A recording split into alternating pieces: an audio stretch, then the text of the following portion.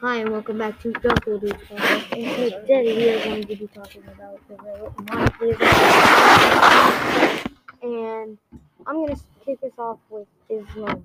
And Islam people are vegetarian. The only meat that they can eat are fish. I do not count fish as meat. Let me know if you do. Fun fact, they're not allowed to drink alcohol. I don't know why. It's just forbidden. And if you didn't know, monotheism means one God. They only believe in one God. And that one God is Allah. And Islam was founded by Muhammad in the 7th century.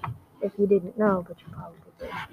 Islam has many different buildings, but one of the buildings, or one of the main buildings, are like churches. I do not know what they're called, but they're like churches, but they're not churches. It's just where they worship things. It's just a sacred building.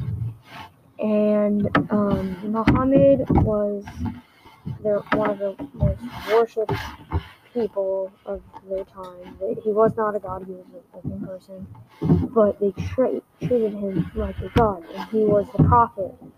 Muhammad, like I said, Muhammad was the prophet and founder of Islam. Most of his early life he spent as a merchant. What is a merchant? A merchant is like a shopkeeper, sort of, and he sells goods. And he just did that to scrap up some money. And at age 40, he began to have revelations from Allah, which was their God, who sort of told him to create like Islam and Islamic belief. And most Islamic people live in Asia Pacific areas like Turkey.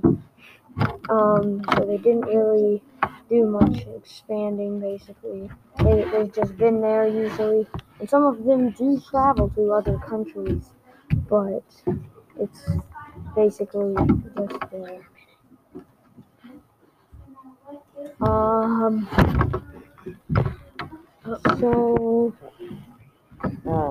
What about why was Allah so important to him? Allah was important because Allah gave Muhammad the idea to create Islamic culture. And so why was Allah the God? He was the God. He was just one of Muhammad's great beliefs in that God. And that kind of wraps it up for today. And I will see you next time. Bye.